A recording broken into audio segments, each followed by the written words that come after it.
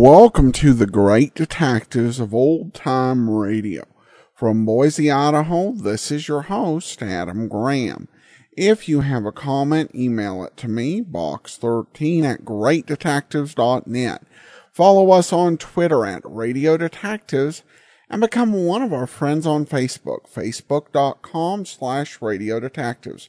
Before we do get started, I want to remind you that this is the second to last day of Podcast Awards voting. You can vote for us in the entertainment category at podcastawards.com today and tomorrow. Tomorrow is the last day, so I do encourage you to cast your votes. Podcastawards.com in the entertainment category for the Great Detectives of Old Time Radio. Also, I do want to let you know the program is brought to you in part by the financial support of our listener, and I want to thank Andy so much for his support. You can support the show on a one-time basis, support.greatdetectives.net, or you can become an ongoing Patreon supporter, patreon.greatdetectives.net. And finally, over at greatdetectives.net this weekend, be sure and check out my breakdown of the top 5 of the revived Columbo episodes. Those episodes from the 1988 to 2003 era. You can check out my review there. You can also get my articles automatically reviewed to your Kindle, and you can try that service out for free for 2 weeks. But now it is time for today's episode of Dragnet. The original air date, June the 7th of 1951. The title, The Big Imposter.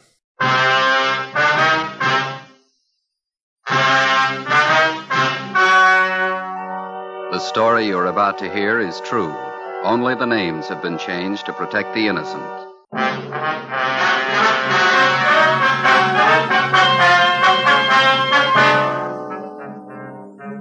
You're a detective sergeant. You're assigned to missing persons detail. A 10-year-old boy disappears from his home in a remote section of the city. 2 nights and 2 days pass. There's not a trace of the boy. Your job, find him.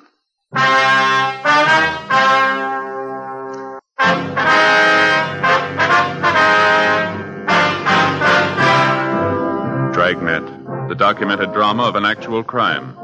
For the next 30 minutes, in cooperation with the Los Angeles Police Department, you will travel step by step on the side of the law through an actual case transcribed from official police files. From beginning to end, from crime to punishment, Dragnet is the story of your police force in action.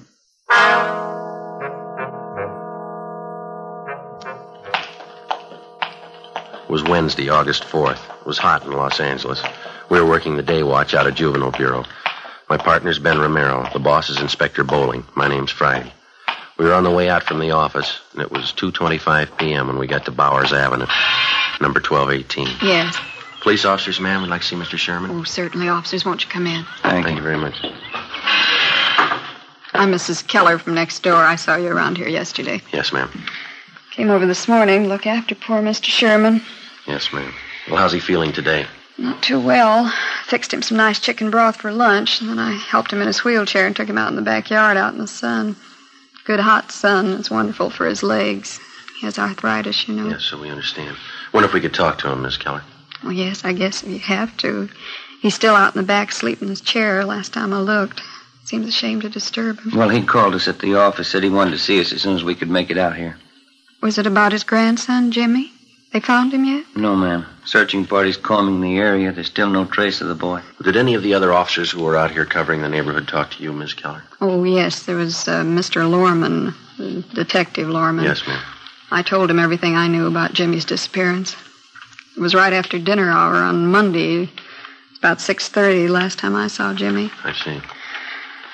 I came out the side door to empty the garbage, and I saw Jimmy hiking up the side of the hill there. Just in back of the house, all by himself. A nice boy. As far as you know, Mrs. Keller, Jimmy is Mr. Sherman's only living relative. That's right. His only relative, his only grandchild. Mm-hmm. Jimmy's mother and father were killed in an auto wreck. That was 3 or 4 years ago. Sherman's had a terrible auto tragedy. Jimmy and his grandfather, they're the only ones left. You can't think of any reason why the boy would want to leave his grandfather, can you? None at all. Mr. Sherman's a wonderful man. Jimmy loved him, I knew that. Mm-hmm. Mrs. Keller? Mrs. Keller. Oh, it's Mr. Sherman. He's awake. We can go through the house out the back here. All right, ma'am. This way. Thank you. Go ahead, ma'am. Yeah, okay.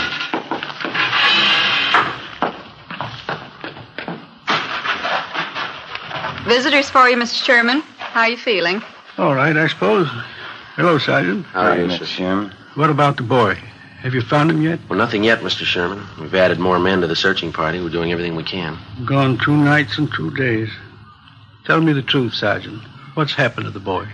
Well, right now, we don't know any more about it than you do, sir, but that's no reason to give up hope. You told us yourself yesterday that Jimmy's been missing once before. It turned out all right that time. He wasn't gone for 2 nights and 2 days.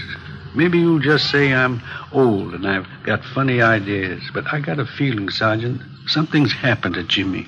Something's happened and I can't do anything about it. You just put those thoughts out of your head, Mr. Sherman. They're going to find Jimmy and it's going to be all right. Why don't you pull up those lawn chairs there, Sergeant? All right. I'm going to go in the house and fix some cold lemonade for you men. Well, thank you, ma'am. We got your phone message at the office, Mr. Sherman. Anything special you wanted to talk to us about? Yes, there was something. When you were talking to me yesterday, Yes, sir. I told you that Jimmy had on a brown jacket when he disappeared Monday night. Yeah. I was wrong, Sergeant. We found the jacket in his room. All he was wearing was a pair of blue jeans and this white sweatshirt. Do you think that might help any? Yes, sir, it might. We'll send out a supplementary description of his clothes. We'll see that everybody's notified. Just wish I could be out there with the searching party. Arthritis is pretty bad today. Caught me at a terrible time. Don't know what I'd do if anything happened to the boy. I know we've asked you this before, Mr. Sherman, but can you think of any reason at all why your grandson would want to leave home? No, sir, no reason at all. Those 2 collie pups over there in the pen. Jimmy just bought them last week with his own money. Saved up to get them. I see. The boy's crazy about dogs. That's why I say he just wouldn't pick up and leave everything. The boy and me got along fine. No reason for it, Sergeant. Something's happened to the boy. I just got a feeling. Officer, Yes, ma'am? a telephone call for either one of you. I'll get it, Ben. I'll be right back. Yeah, right.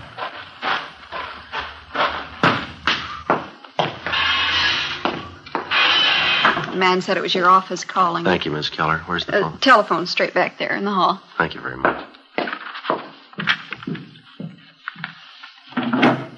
Friday talking. This is Bowling, Joe. Just heard from the search party up in the hills. Oh, did they find something? Yeah, in the Elysian Park area by the upper reservoir. Uh-huh. Found a pair of kids' trousers right by the edge of the water. What kind of trousers? Blue jeans, nothing in the pockets. They'll start dragging for a body as soon as they get the equipment. Check it out with the grandfather, huh? See if the boy was in the habit of hiking up there around the reservoir. Right. We'll call in just before we leave here. Right, Joe. Right, bye.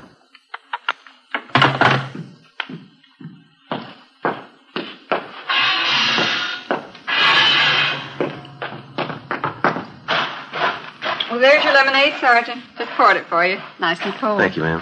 What was it, Sergeant? Something about the boy? Well, nothing definite, no, sir. Just a report on the search party. They're still up in the Elysian Park area. Oh, I see. Did your grandson Jimmy do much hiking in that neighborhood up there, Mr. Sherman? Yes, I think he did. Likes to hike up there around the reservoir. Why?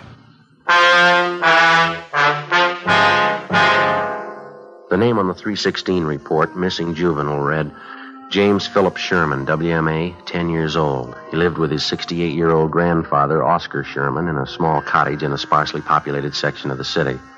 Shortly after 6 p.m. on Monday, the boy went outside to play. When darkness fell and he failed to return home, his crippled grandfather went out to look for him. Half an hour later, the neighbors joined in the search. No sign of the boy. At 10 p.m., Juvenile Bureau was notified, and throughout the night, squads of men on foot and in cruiser cars canvassed the area. A local broadcast and an all-points bulletin was gotten out on the boy. Neither the grandfather or the neighbors could find any reason for his disappearance. After almost 48 hours of continuous searching, the only lead we had was the pair of trousers found on the edge of the upper reservoir in Elysian Park. They were shown to the grandfather, but he failed to give positive identification. Dragging operations at the reservoir began immediately. Meantime, Ben and I, together with Lorman and Lopez from Homicide, checked out every possible lead on the missing youngster. One of the tips came from a Frank Grady, an unemployed carpenter who lived 5 blocks from the Sherman home.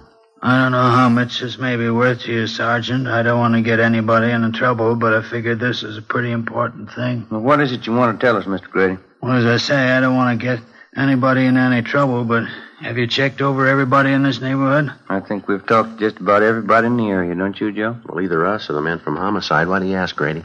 Well, there's a guy who lives down the street there, right down the corner from this house. Old guy by the name of Gilby. Well, what about him? As I say, I don't want to cause any trouble, but maybe you ought to double-check him. One thing, he's an ex-convict, I know that.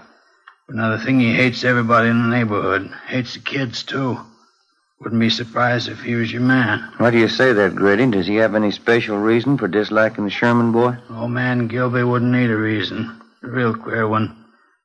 Say, I got a couple cans of cold beer in the icebox, and I fix you fellas up. No, thank you very much. Just the same.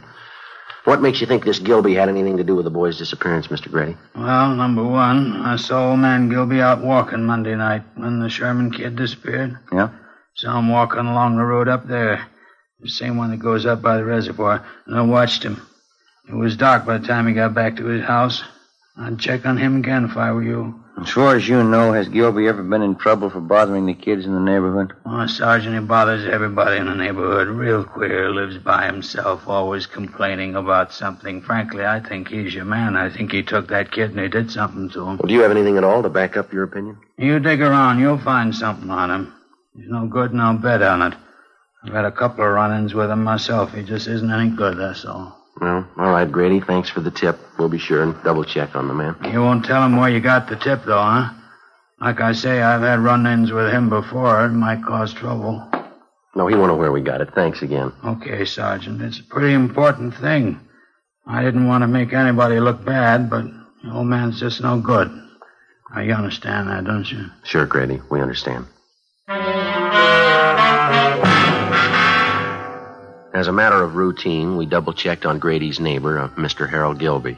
We found out that he had no jail record and that he had been at work on Monday from 3 to 11 p.m. He could have had no direct connection with the Sherman boy's disappearance, no more than Grady himself could have had. The so-called tip he'd offered us was like 100 other phony leads in 100 other cases. Spiteful, small-minded neighbors trying to use a tragic situation to work out their jealousies and prejudice on somebody that they didn't get along with in the neighborhood. The search continued. So did the hot weather. Friday, August 6th. No sign of the missing boy. The temperature climbed into the mid-90s. Dragging operations at the reservoir went on. Saturday, August 7th. More legwork. More hot weather.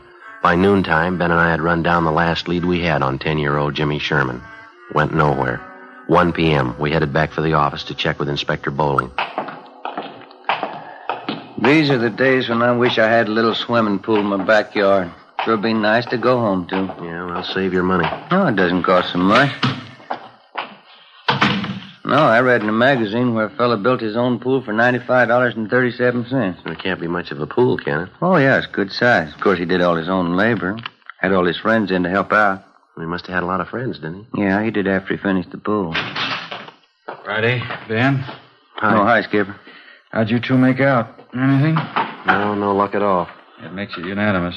Did you hear about the old man, the boy's grandfather? No, what happened? I guess the strain got too much for him. He collapsed. They're moving him to a hospital. Oh, that's too bad. Right.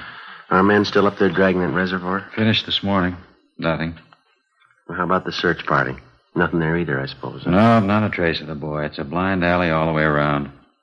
How about the APB, the radiogram? Had 3 replies so far. None of them panned out. Now, grab it. Juvenile Bureau, Bowling. Yeah, Fred. No good, huh? Yeah, all right. Check you later. I heard it once. I heard it 50 times. No trace of the boy. Got me, Skipper. Something real weird about the whole thing. Well, now, look, we know he didn't just disappear into thin air. Kid's gone. There's a good reason for it. There's got to be an answer somewhere. That's right. You'll find it. Another week passed, and then a month. 2 months. We were no farther along than the day we started on the case. In November, we had a teletype from Chief Earl O'Clair of the Phoenix, Arizona Police Department. Reportedly, the Sherman boy had been seen in Phoenix. It was another false alarm. The Christmas holidays wore on into a new year. February came and went. Then March, April. Tuesday, May 3rd, 1:40 p.m. Ben and I got a call to check in with Inspector Bowling. This telegram just came in from Dayton, Ohio. Have a look. Thank you. Let's see, Joe. What is it? Jimmy Sherman. They found him. 9 9 months had gone by, almost to the day, since the Sherman boy had disappeared. The grandfather was contacted immediately. When he was told his grandson had been found and that he was safe, the old man was unable to answer. He broke down and wept. In our communications with the Dayton, Ohio police, they told us that the boy had been found wandering along a highway just outside that city and that he'd appeared to be in a kind of a dazed condition. The boy told the Dayton officers that he'd been kidnapped a short distance from his home in Los Angeles by a man in a blue sedan. He gave them detailed descriptions of both the man and the car. He told them that for the past 9 months, the man had held him prisoner, driving from state to state, never letting the boy out of his sight. He said the kidnapper told him on several occasions that he was holding him for ransom and that he was waiting to get money from his grandfather. On May 8th, the youngster was returned to Los Angeles and reunited with his grandfather. On May 10th, we got a call from the grandfather that he wanted to talk to us. Ben and I drove out to see him. Come right in, officers. Glad to see you. How are you, sir? All right, Mr. Sherman. Sorry to cause you all this trouble chasing you out here like this. Not at all, sir. What is it you want to see us about? Well, I'm not really sure about it, Sergeant. That's the whole thing of it. I don't know if it's me or what it is. Well, what's bothering you, Mr. Sherman? It's the boy, Jimmy. I don't know what to think. Well, how do you mean, sir? He's all right, isn't he? We saw him as we drove up, playing out in the backyard, and the doctor checked him over, didn't he? No, it's not that. The boy's healthy enough. Nothing wrong with him. Well, then what is it, sir? Maybe it sounds a little weird to you, but I'm just not sure. You're not sure of what? That boy out there, Sergeant. I'm not sure he's really my grandson.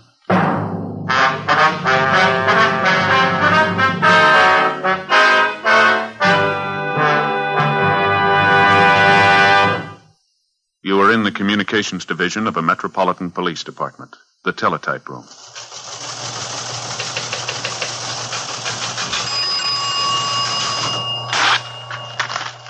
.43 LOS 52951, 12:03 p.m. APB, WMA 150, 5'6", dark hair, dark eyes, wearing gray suit, no hat. Suspect is wearing glasses. Heavy build, 22 years. Suspect is armed with blue steel revolver. Any information? Forward. You have just heard a teletype description of a suspect. This information will apply to many, but careful screening will eliminate all but one.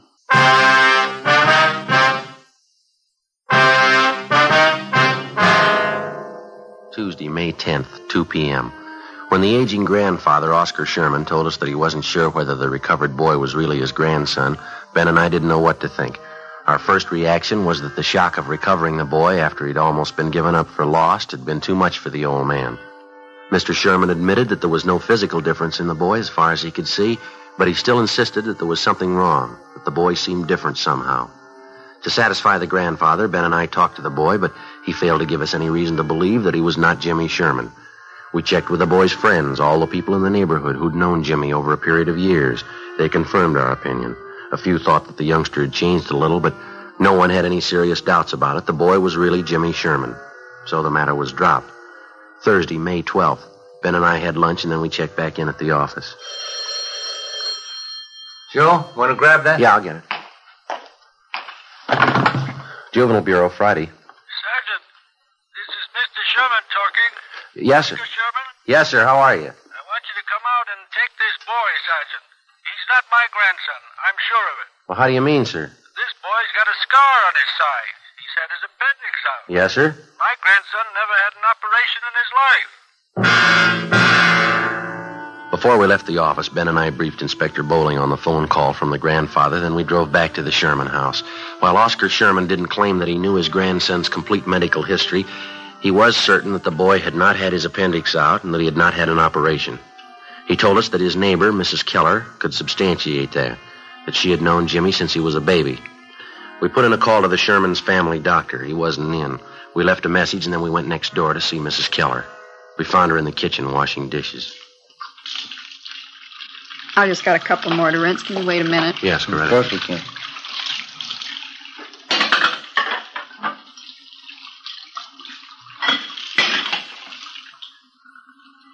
No, to tell you the truth, Sergeant, I just don't know what to think about Mr. Sherman. Maybe the whole thing was too much for him. His mind's going back on. Well, to your knowledge, Mrs. Keller, was the boy ever operated on? No, not as far as I know. But it's possible he did have an operation. I didn't hear about it. Sergeant, as far as I'm concerned, that boy's Jimmy Sherman. I don't know what his grandfather's up to with all that silly talk. Well, if it's not really the boy, we won't have too much trouble finding the truth. There's no question in my mind. Of course it's Jimmy. Why, when he was over here the other day, he talked about the party I gave for him one Halloween. He even remembered the children who were there. Mm-hmm. Are the other neighbors as sure about the boy as you are? Just about. Miss Foster down the street, Jimmy was in to see her yesterday. He talked about some changes she'd made in her living room, asked her about some relatives she has living out of town. Mm-hmm. Come to think about it, Jimmy even remarked on that new trailer rose I planted out in front. Besides, as the boy's dogs, why, they knew that youngster the minute he set foot in the yard. Yes, ma'am. Well, thank you very much, Mrs. Keller. If we have any more questions, we'll contact you. Is that all right? All right, Sergeant. Couldn't fix you a cup of coffee, could I? No, thank you, Miss Keller. Take the time now. Poor old Mr. Sherman. I don't know what to make of it. He's so mixed up. Yes, ma'am. So are we. We left the neighbor, Mrs. Keller, and went back next door to the Sherman house. The grandfather told us that the family doctor hadn't returned our call yet. At 3:30 p.m., the boy came home from school, changed his clothes, and went out into the backyard to play. We figured we had nothing to lose in talking to the boy again. We found him in the small workshop at the rear of the garage where he was sawing on a piece of plywood with a hacksaw. We talked to him for about 20 minutes. It was no different than the first time we interviewed him. He was relaxed and talkative. Say, would you hand me that hammer there, officer? Oh, yeah. Here you go. Thanks. Boy, if I ever get this thing finished, it's going to be the best coaster around here. These are the wheels I'm going to put on it. Pretty good, aren't they? Yeah, they look fine, son. Do you like building things, coasters and things like that? Oh, yeah, I like it all right. It's fun. Your granddad says you've changed quite a bit since you got back, Jim. Says you didn't like working around the shop here before. Well, I guess I don't really. You know, once in a while I like to come out and fool around. Mm-hmm. Have you seen Mr. Barlow down the street since you've been back? Mr. Barlow? No, I went down to see him, but he wasn't home. Maybe I'll go down and see him tomorrow. His name isn't Barlow, is it, Ben? I thought it was Robinson. Oh, yeah, that's right, Mr. Robinson. Sometimes I forget. How do you and your grandfather get along, Jim, all right? Oh, sure, every once in a while looks kind of funny at me. I don't know. I guess he's still worried about that man taking me away, and all. Uh-huh. How you been feeling lately, Jim, okay? Sure, I feel fine. Hardly ever get sick. Yeah, that's good. You ever been in the hospital, son? Uh-huh, just once. Had my appendix out. I hate hospitals. Can I have that can of nails there, please? Oh, yeah. Yeah, here you are. Gotta make this good and strong, you know. I'd like to ask you a question, son. Yeah? What's your real name? I'm Jimmy Sherman, you know that. No, I'd like to have the truth, son. Who are you? You must be fooling, officers. You know who I am. Jimmy Sherman. No, Jimmy Sherman never had his appendix out, son, but you did, and you've got a scar to prove it, haven't you? Sure, I had my appendix out. Ask my grandpa, he'll tell you. I'm afraid he won't, son. He says he's not your grandfather. He says you don't belong here. His grandson never had an operation in his life. How about it, son? You want to tell us about it? Oh, Grandpa isn't feeling well. He doesn't know what he's saying. Well, he knows you're not his grandson. Now, come on, what about it, son? All right. I'm not Jimmy Sherman.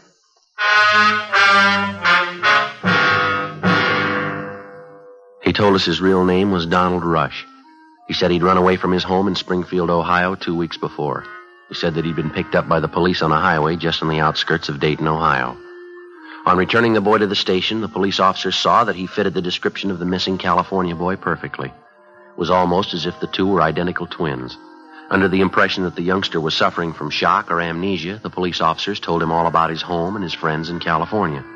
They gave Donald Rush all the information that they had on the missing Sherman boy. All the newspaper stories, pictures, the dozens of teletypes and circulars which had been sent across the country in an effort to locate the missing youngster. On his way out to California on the train, the Rush boy was given dozens of newspapers to read, which contained thousands of words concerning the disappearance of Jimmy Sherman. So by the time he got to Los Angeles, Donald Rush knew everything he had to know about the boy he was impersonating. We questioned the Ohio youngster further. Besides an exceptionally high IQ, he admitted to having an almost photographic memory. We took him in the house to face the grandfather of the boy that he'd been impersonating, the boy who was still missing. Mr. Sherman, Yes, Sergeant. Sit down, won't you? The boy here has a confession for you. He wants to tell you himself. I think I know. I was right all along, wasn't I, Sergeant? I didn't mean anything by it, mister. I just thought it'd be fun to make out like I was somebody else for a while. You wouldn't know the difference, would you, Sergeant? No, sir. I'm afraid I wouldn't. That picture over there on the mantel and the boy here, they look exactly alike to me. There's only one thing I'd like to know, son. Yeah? Why'd you do it? Why'd you try and fool me? Oh, I don't know, mister. I ran away from home, and the cops picked me up near Dayton. They thought my name was Jimmy Sherman. They said I was a missing kid from California. Why didn't you straighten them out right then, son? I was kind of afraid, and if I told them what my real name was, they would have sent me back home. So I just let them think I was really Jimmy Sherman. And they seemed to be pretty sure I was. How long did you think you could keep it up, son, pretending you were somebody else? I don't know. Guess I never thought much about that. I got here, and everybody was nice to me. I just didn't think about anybody finding out. Honest, mister, I didn't mean to do anything wrong. I didn't mean to hurt anybody. And you never saw my grandson? You never saw Jimmy? No, sir. I just got on the train. They brought me out here. You don't know where he is? You don't know how he is? All right, try to take it easy, Mr. Sherman. Why would you do it, boy? You're a stranger. Why would you try to fool me about Jimmy? I'm sorry, mister. I didn't mean it. Honest, I didn't mean it. Thought I had him back. Thought I had him back.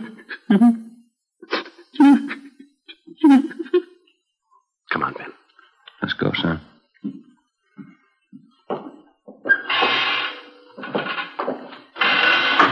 I didn't want to make him cry like that, Sergeant. Honest, I'm sorry. Couldn't you just let me stay here with him? No, I'm afraid not, son. I won't do anything wrong. Don't you think I could just stay here with him? I'll go right back in there now and tell him I'm sorry. Yeah, I'm sorry too, youngster, but you're not the boy he's looking for.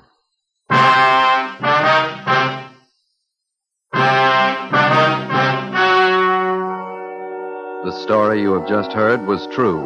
Only the names were changed to protect the innocent. On Wednesday, May 20th, a meeting was held at the Juvenile Bureau, City and County of Los Angeles, State of California. In a moment, the results of that meeting.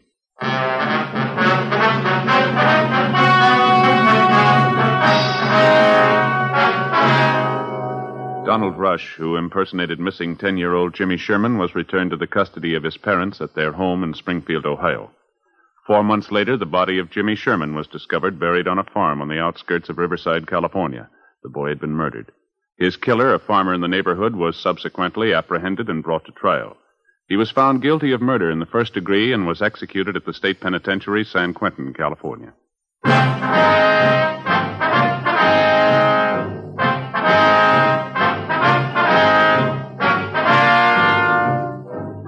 You have just heard Dragnet, a series of authentic cases from official files. Technical advice comes from the Office of Chief of Police W.H. Parker, Los Angeles Police Department. Stay tuned for Counter Spy, next over most NBC stations.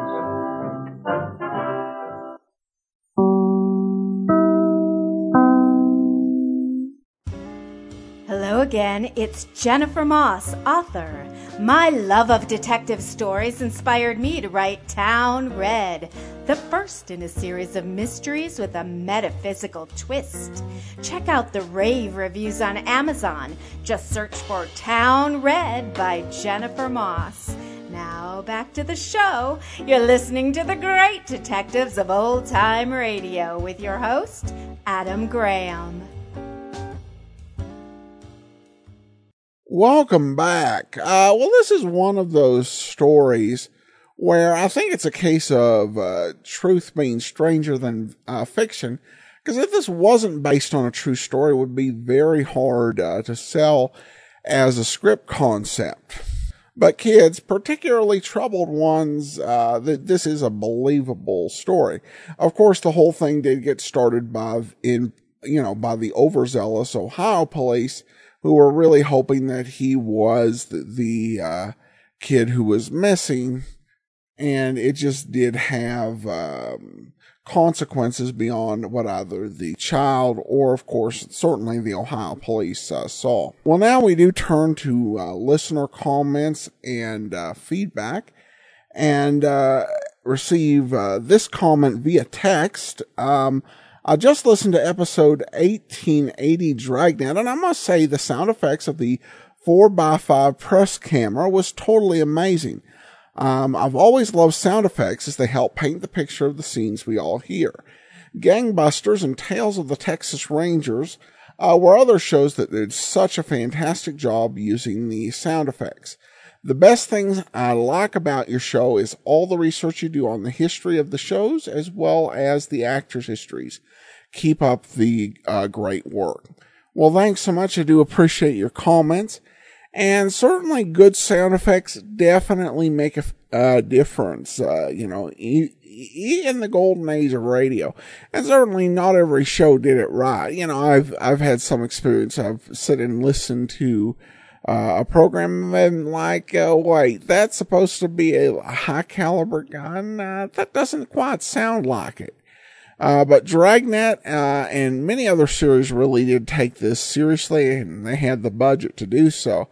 I will say that there are some, modern, dramas that, audio dramas, in many cases done by amateur companies where they really do miss an opportunity by not, getting those, sound effects down as good as possible. And because it really, I think, like you said, it really does. Just a few simple sounds can really add a lot to a script and paint the scene so beautifully. All right. Well, that's all for today. Join us back here tomorrow where we will have a TV episode of Dragnet, and we'll also have our 1900th episode special. Then join us back here on Monday for Michael Shane, and then next Saturday, another episode of Dragnet. In the meantime, send your comments to box13@greatdetectives.net. Follow us on Twitter @Radio Detectives, and become one of our friends on Facebook, facebook.com/Radio Detectives. From Boise, Idaho, this is your host, Adam Graham, signing off.